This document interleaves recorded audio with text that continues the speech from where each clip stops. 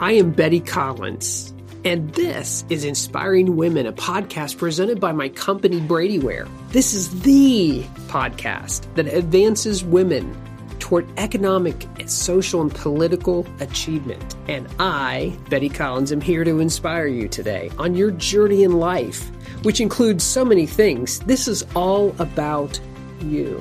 I am thankful that you're listening, but more importantly, that you're investing time in yourself. You can find more about inspiring women in this episode on the resources tab at bradyware.com. So today I want to talk about angel investing. And hopefully you can learn how to be an angel investor or even use one. Hopefully this will intrigue your attention. I have an amazing guest who is a top female investor and offers a way to get started in angel investing and diversify that portfolio. What a great thing to do. You should always be doing that, but this is a way you can also help women. So startups and entrepreneurs struggle, not because of they have an idea or a passion, but it's because they lack capital a lot of the times. And there is that they have maybe a lack of sense of how to run a business, but they have this passionate idea that they really want to get out there. And so capital is a huge issue. And you got to get the right capital, though. I've had plenty of people start businesses with credit cards. Do not do that. You will never win. You'll never get ahead. Or they get too much capital, or they don't have enough and they run out quickly. It's all over the place. So that's why I like the angel investing, because they can help and guide you in a different way that maybe a bank can't, or a private equity. So, but you can get that right capital and then diversify your portfolio by being an angel investor. So startups and entrepreneurs, they struggle, but not because of a great idea or passion, but really it's the lack of capital most of the time and maybe some entrepreneur skills. So you got to get the right capital, and then you've got to get partners with you who can help you know how to navigate through your times. So you could also be the capital and get the capital, be the capital. And if you get to do that, you can diversify your portfolio. So what is it? Well, the dictionary says an angel investor, it's a private investor, maybe a seed investor, maybe that high net worth person who's providing financial backing. Sometimes we think of them as family and friends that come in. You don't always want to do that for sure. But the funds that those angel investors provide, it's probably a one-time investment to help that business get off the ground. Depends on how it goes. Or maybe it's an injection to support and carry the company through its difficult early stages. Or maybe you hit year 5 and you're going to go to a next level and it's going to be some tough doing. So you know me, if you've listened to my podcast, I'm passionate about the marketplace and its success, especially for women. Women are dominating the marketplace, but they don't go as far faster. They have a longer uphill battle sometimes. And I see women in business all the time struggle. It holds them back and it slows down their progress when they don't have that capital or the frustration and they can't give any more mentally and everything, right? I hate seeing that. And angel investing can be a way to solve that. Whether starting up or investing, you can play a role in it. My guest today is Brianna McDonald. She's coming with this amazing experience and with an amazing company, and she has an amazing role in it. Their mission is very simple. I'm going to let her talk about some of that, but it's to fund companies and provide excellent investment opportunities for their members. And she's going to talk a little bit about an overview of investing, what it means to be an angel investor, her experience as a woman investor in a very male-dominated industry. And then she's going to drill down into those 7 tips. That's something accountants love, the steps, right? The numbers, 7 tips. Okay. So I'm going to let her talk a little bit about her company and introduce herself in that way. And then I want her just to really talk about a little bit about her, not necessarily, hey, what we do, right? So welcome, Brianna, to my podcast. Tell us about what you do and your company. Well, thank you so much, Betty, for having me on today to talk a little bit more about this topic. I'm super passionate about it. I'm currently the president for Keiretsu Forum Northwest and Rockies region. I have been in this role now 4 years, but I've been a part of the organization for 15 years. So I participated a lot as an investor, as a member, learning, doing that for many years prior to stepping into the role that I'm in today. But where I really come from is a long line of entrepreneurs. My father had his own business. His father had his own business.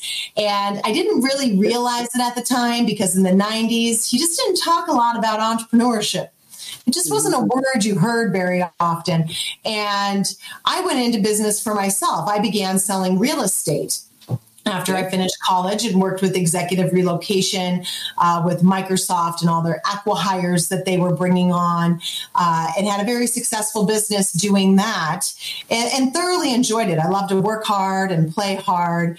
And my husband started Keiretsu Forum in Seattle in 2005. And essentially when he started it here, we were the 8th chapter. We have the Northwest and the Rockies regions. There's over now 55 chapters globally on 4 continents and over 3,000 investors in our network, which is really amazing, the work that everybody does. But when he started it here, we were number 8. And he said, come to a meeting. And I was like, why would I go to this meeting? I'm busy. Like, I'm busy doing other stuff. And he's like, no, you'd be great. Like, come to the meeting, come sit down. And I was like, all right, fine. So, I wanted to be a supportive partner. And so I went to the meeting and I was 26 years old. And I sat at the table with a bunch of gray-haired men. And I listened to company's pitch. And I thought, what on earth am I doing here? Right. And I was trying to figure it out. And so, I'm nice and friendly. I'm in the real estate business. I'm personable and can talk to people. Right. And the first company goes and I'm like, what is this product? And what is this market? And what is your price point? And how do you make money? And I'm like, gosh, I don't belong here. Like, this is my internal, thought process going on, right? We all of us women, we have this, internal critic that goes, you don't belong here. Why are you here? So I'm writing these questions down. But then these men started going, well, how do you make money? And what is your product? And what do you do? And I'm like, oh, well, maybe I might be onto something. And then the next company went, and I sat and I listened, and it was really fascinating being a part of it. And so when the next meeting came up, I was like, hey, can I come to that meeting again? Can I come? That was interesting. Like, I learned some things, and there were some cool people there, and I kind of liked it. And Nathan was like, sure, come along. And it took me about a year. So I sat and actually observed for a year. And I didn't ask a single question in the room. Just being so young and being the only woman at the table, I didn't really feel like I fit. And one day I finally mustered up the courage to ask a question. And the adrenaline was rushing. I was nervous. And it was just this tiny little question. I don't even know what it was. But what I do remember is one of our investor members, who's still a member today, after I asked the question, leaned over to me and said, that was a good question. And that was all the reinforcement that I needed to know I was in the right place. Like, I actually deserved a seat at this table, and I had something of value to bring. And over the course of my many years of being in this industry and really being one of few women who participate and really working to bring more women in, is that women are highly beneficial here. They understand markets. They understand pricing. We do most of the shopping. There's a lot of things that come into play with women and how businesses get up and off the ground, how you pick your target market, how you pick your customers. All of this is really important. We just think differently about it than men do. And it's that togetherness that makes it really work. So It took me over a year, and I wrote my first check in a company. I did receive a return. I can talk about that later, but I had some lessons I learned along the way of engagement and things. And so even though I've been in this industry 15 years, the thing I love about it is I'm still learning. You don't know everything. And being able to be in an organization like Keiretsu Forum, we lean on each other. We don't have to be experts in everything. We work together, the men and the women, but we need more women coming in. Right. And I think that if there were more women coming in, there would be, it's just a different perspective at the table. I know in Bradyware, when I came there, there's between 22 and 25 partners. And I came in, there were two of us there, right? And the discussion is different in the room now that we have 7 there. And it's not because we're maybe smarter, maybe we are. Or it's not because we're better, maybe we are. We just think differently. And as women dominate starting businesses and getting them up, I know you see this every day. They get to a point and men are going right past them because they have different skill sets maybe. I don't know. Some of it is the type of businesses women go in. It's hard to get lending. It's hard to get that capital from a traditional bank, even private equity. So, I love your passion behind it because that's what's got to be there. And the marketplace is crucial in this country. If we don't have the marketplace, it means employers don't pay employees. And employees are families and households and communities, right? And when the U.S. doesn't work, the world doesn't work. So entrepreneurship has to work, right? And this is just a way I wish more women who have had their success, even, they don't have to have multi-million dollar success, but when they have their success, they become that angel investor and say, I'm going to give someone a chance because I've been there. I've done that. So obviously you've kind of talked about your why behind, the passion behind that. Do you find yourself, though, more attracted to the women-owned businesses that you're hearing, or does it matter? It's entrepreneurship and business is business. Is there a difference for you?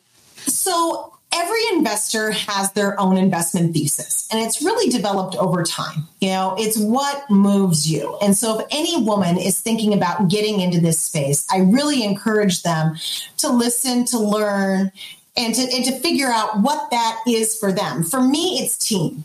And I need a good team. Now, team does not necessarily mean for me in my investment thesis that it needs to be a female CEO, but the team better be diverse. I want to see diversity, and not just between men and women. I want to see diversity across the board, across ethnicity, because that is going to be where the differences are made in terms of thoughts and opinions, and how they come together and how that team culture works. Because at the end of the day, you can have the greatest product in the world with, the best market.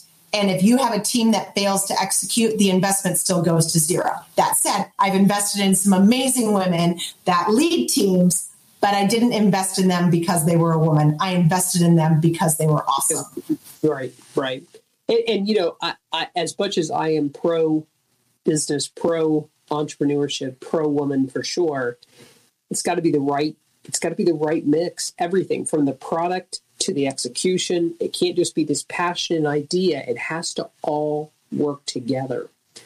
Let me just follow up with one last question with what we're discussing, and that is, when you come in as an angel investor and you come in at 10% or you come in at 50%, depends on how much money you give, right? It depends on what you're there. What generally happens? Is it more you write the check and you kind of wait and see, or is it, no, we're really hearing, we're there, we're on the ground, and we get to play a role? Because I think people think I'm writing a check and I'm done. So I think that is something that is a big misconception about, if you want to be a passive investor and you want to invest in early stage companies, I would really recommend a fund vehicle if that's the direction you want to go, because you'll be able to diversify and you'll be able to take that passive role in what you're doing. For me, what I love is I love being engaged. I'm advisors to the businesses I invest in. I call them up. I text them. I ask them how things are going. And I usually ask them what challenges they're having, because if I ask them how things are going, they'll always tell me it's great. So I'm like, hey, what challenges have you had the last month, and what can I do to support you in those challenges? If you stop hearing from companies, that's typically when things have gone south. And that can, when the communication stops, and that's when you need to reach out. And so that was one of the big lessons I learned early on, was that the more you communicate, the more you understand with what's going on with your private investments, the better and safer you're going to be. Lines of communication are super important. And I feel like, especially over the last 5 years, culturally, through the busyness, through all of the things that have gone on in our world, we just don't communicate like we used to. And we really should. We're here to help and support one another. And when you get a private investor's money, you also get their expertise. We're here to help you. Right. Figure out those problems. We're alongside of you. We're bought into you. We believe in you. Let's do this together. Let's push forward innovation and, make the world a better place. Right. Well, and I like how you talk about the advisor role, because, when I talk about small businesses having that hard time or they need capital and they think everything's about capital and lack of it. Sometimes it's just really you've had bad advisors or lack of advising. So, when you maybe tap into an angel investor or you become the angel investor, you have a role to play in that. Of advising and not controlling, but advising. Those are two different things. Yeah, no, definitely not. It's up to the CEO to make decisions, but, knowing that you care and that you're engaged is good. It's definitely also, through the due diligence process, and we can get into that too here, but through the due diligence process prior to writing a check, you really get to know who that person is, how they operate, how they respond. And through that process, you'll begin to understand what the rules of engagement are for you as you go forward with that investment, if you choose to make that investment choice. Well, and I definitely want to get into let's get to the 7 tips, because now I have my steps, I have my tips, right? I love all that. I just went on a sales call with a company who just went through a purchase. And boy, I wish they would have had advisors helping them, get through the whole thing. And so I took one of my senior people with me, and they said, "What are we going to do today?" I said, "We're going to listen. We're going to ask them who they are and how many kids you have, and where do you like to travel, and we're going to learn why they wanted to buy a business." That's a huge factor, and I don't think you can underestimate, especially when you've been in the marketplace and entrepreneurs for 20 and 30 years. You have a lot to give to someone, right? But let's get to the 7 tips. Let's talk about that. Well, so the first tip I have, tip number 1, is getting started. So the first thing you need to do is really think like, hey, is this something I want to do? And you have to start. If you don't ever start and take that first step and that first leap, you're not going to do anything with it. So, is this something you're interested in exploring? There's lots of different investment groups. Like, I would really encourage any woman who was thinking about doing this to get involved in a group. So you don't have to go at it alone. You can really lean on other people in the group. And the groups in your region all have different investment theses. So it gives you some time to do some research. And as you sit in, and usually if you just want to come sit in on a meeting or two, they'll let you do that. They'll let you come in and try it on and see. One thing, I got off of a call today with a woman who was interested in becoming a member of my organization. And she's like, well, I need to go fill out the accreditation form for the SEC. There is no accreditation application for the SEC. It is just, these are guidelines that are put in place by the Securities Exchange to make sure that you are qualified to lose money, because this is risky business and that could happen. So typically, you make more than $250,000 per year salary if you're single, $300,000 if you're married, or you have more than $1 million in assets. Last year, they expanded that out a bit to be able to include different areas of study. So if you got your degree in biology and you want to go invest in a biology company, you should know enough that if you make a decision there, if you're going to lose your money or not. So they did expand that out a bit. So if you're interested in looking into that, there is some information there. But go online, look at your regional groups, your local groups. They tend to invest locally.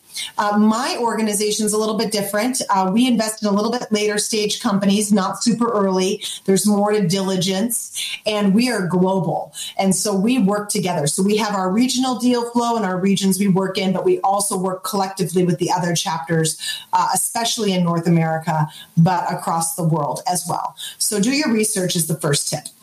Okay. The next one is Tip number 2 is find female support. Super, super important. Even reach out on LinkedIn. I have women reach out to me on LinkedIn and they're like, hey, I see we have like similar backgrounds. Can we just have a call? I love that. Like, I will take those calls. I don't usually take a lot of cold things off of LinkedIn, but if there's women out there looking to get into angel investing, they want to chat with me, I'm always more than happy to do so. So for any of the women who are listening in right now, and please, don't all bombard me at once, but, reach out. Like, I'm happy to, or find someone in your area and they'll share their experiences with you and the things that they've learned and how they got into it. But having a seat at this table is important because we are driving forward innovation. And when things are cloudy and uncertain, that is the time when you actually have the greatest ability to make a lot of money. Right. And so, because you're betting on the uncertainty. So not everything's certain. It's a little uncomfortable for us ladies sometimes. We like to be very pragmatic in our approach and be very thoughtful about how we do things, which is also why I like investing in women entrepreneurs. So once you target those groups, reach out to them, talk to them, do some diligence on those groups. Talk to some of the members, sit in on the meetings, see how they ask the questions. Are they nice? Are they kind? Are they mean? Is this a group that you want to be a part of? Do you find them engaging? And even online, it's really opened up a whole new world of us being able to sit in on lots of different types of meetings. So that's been one silver lining of COVID. We had to pivot our entire business from in-person to virtual, which was difficult last year, but I feel like we did it pretty well. And we're able to, and we've created different programs to allow people to be heard.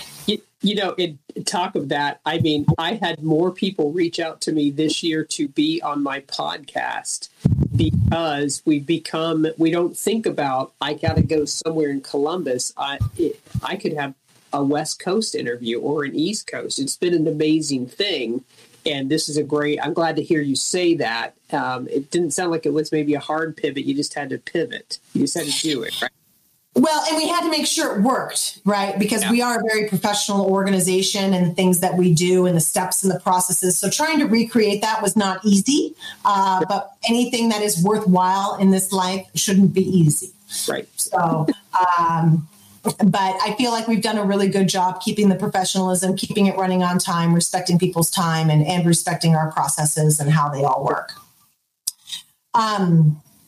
So as you sit in on the meetings, my 4th tip is to really pick the brains of the experts. So even if you're on Zoom, on a meeting, and you hear someone ask a really thoughtful question, message them. Say, hey, I really like that question. What's your background? I'm thinking about getting into angel investing, and I'd love to know a little bit more. Maybe we can have a quick call.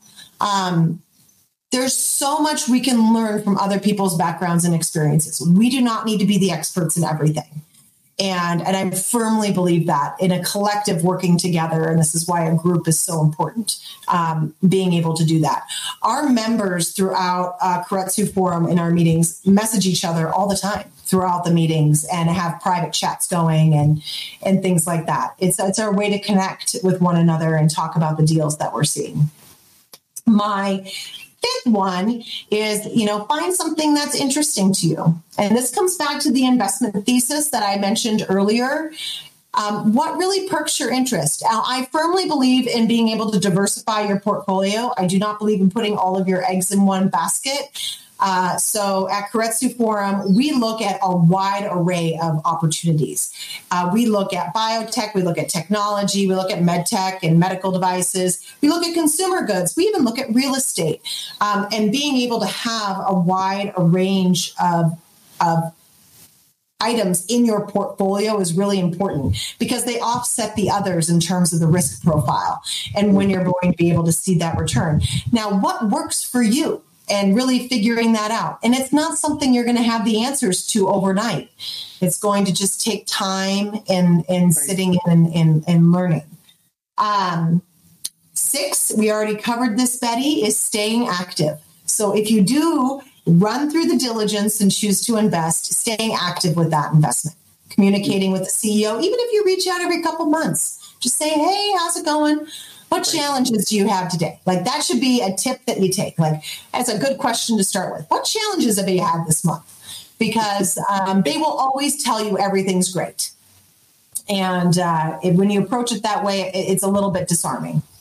And then, the final one is to be able to reach your financial goals. And there's a lot of opportunity here. If you do the research right, if you mix up with the right groups that are a good fit for you and are thoughtful about how you go about diversifying and even taking off, carving off 10% of your portfolio to these higher risk investments, you can really do a lot of well and good at the same time. Right. I like that. So those are my 7 tips. Yeah, well and good at the same time. I love that because this can't. I mean, there's nothing wrong with. Here's $100,000 and I want it back, and I'd like to get actually more than $100,000 back. At the same time, man, you're injecting some energy in someone that needs it, and that's all. It's all good. I was fortunate enough to be on a Shark Tank type of thing. I was a judge.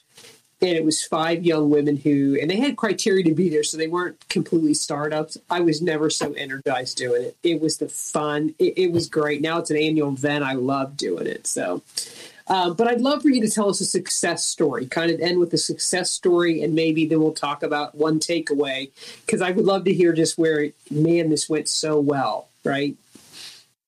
Well, so I will tell you, we've had a lot of success in life sciences. And life sciences is something that it's not easy to understand, and definitely having some good experts in the room for you to learn from is good. My first due diligence med tech device, I'll never forget calling up one of my members who runs a medical device. He builds medical devices. And I was like, okay, they're contract manufacturing in China. Like, what are the 10 questions I need to ask? And what are the answers that I need to receive if this is like a good deal or not? So, I mean, being able to like look at that and see, and looking at the FDA process, it's complicated and it's high risk, but it's super rewarding. We invested in a company, Immunomics Therapeutics, and they worked on a vaccine for red cedar allergy in Japan. So, the U.S. went there during World War II, and they planted a whole bunch of red cedar trees. And it turns out Japanese are very allergic to red cedar, and it's like debilitating allergy. But they've also been able to work as a drug platform, so they've been able to work into multiple different allergies. And after a couple of years, they received $500 million purchase order, and we received our first return from that. And they didn't divest us. They just gave us the return from that purchase order. And then we kept our stock, and we got a second exit again last year if we wanted it. There are opportunities, even with my first company, with my first investment, that I was able to get a 2x return out of, which isn't awesome. It was a food company, and I probably would be more cautious investing in a food company again. Lessons learned along the way, because I do include some of the things that I've learned to be just as much success as the capital I receive back. So looking at food deals is hard. There's a lot of competition. There's a lot of things that go into the space. I also thought it was going to be the most amazing thing in the world, and like put my money in and like walked away, kind of like what you talked about at the beginning, Betty, and didn't stay in touch. And they had an opportunity to exit in 2010. And if they would have done that, it would have been great. But they didn't. And so I did receive a return later that I was able to roll up into another investment that I'm super excited about. But there was lots of really good lessons along the way. And just as long as I'm not losing money, I consider it a win. And then my final company is the company, it's called Vita Inclinata. I'm an advisor. I've been an advisor for over 3 years now to this company. I invested at $8 million. They're just closing $150 million round right now. And so being able to be a part of that effort as they continue to grow, as they deal with their challenges. I have a really good relationship with the CEO. It's been so great to watch their success. He got Forbes 30 under 30 2 years ago. I mean, it's been so fun to watch them create this device that it just didn't follow a formula for me. And that's what made it exciting. It's a system for helicopters. It's a load stabilization system for helicopters. I know diddly squat about that, but I do know a lot about people and about safety and about markets and selling into that. So pulling that expertise out in their go-to-market strategy has been really helpful. But they've been able to close some big military contracts and really accelerate growth. So I have a wide range of things that I invest in, but it's exciting to be a part of. And then my takeaway would be, if you are interested in learning, one, you can always come reach out to me on LinkedIn, or you can go to my website, k4northwest.com. You're always welcome to come in and sit in as a guest at one of my forum meetings. I do 6 per month, and you can kind of see what goes on there. But if you are interested in learning more about angel investing, just go sit and learn. Just go join a group and learn for a year. We spend lots and lots of money on education, and it's okay to spend this on your financial education and be able to do that and learn from others. And if it's something that suits you after a year, then maybe think about writing a check. But there's so much to learn. And as you said from the beginning, tip 1 is just get started. Just get going, do something, especially if it intrigues you, right? So I would tell my audience today, if you want to get into angel investing, you got your person. Or if you want to be, hey, I need an angel investor, you probably got your person, right? So, I so appreciate you being here today. Just have been, I could talk to you for another hour, honestly. But I know your time is valuable. And of course, you're on the West Coast and I'm in the Midwest. And I've never been actually to Oregon or Seattle, or let's see, you're in Idaho as well. I'm in Seattle. Yeah, so I'm based in Seattle. Our region is Vancouver, BC, Washington State, Oregon, Idaho, Montana, Utah, Colorado, and New Mexico. Yeah. I've been to Montana and I've done the whole California thing. I just need to expand a little bit more, but it was great just having you on today. So audience, if you want to be an angel investor or you need an angel investor, don't rule it out. Challenge yourself and maybe get out there and get started like we talked about today. So I'm Betty Collins, and so glad you joined me. Inspiring women, it's what I do, and I'm going to leave you with this. Being strong speaks of strength, but being courageous speaks to having a will to do more and overcome. As your career advancements continue, your financial opportunities will grow. You need to be prepared. And you can do that by going to our website, bradyware.com, to find out more about us and the accounting services that we provide. All this and more about the podcast can be found in the episode show notes.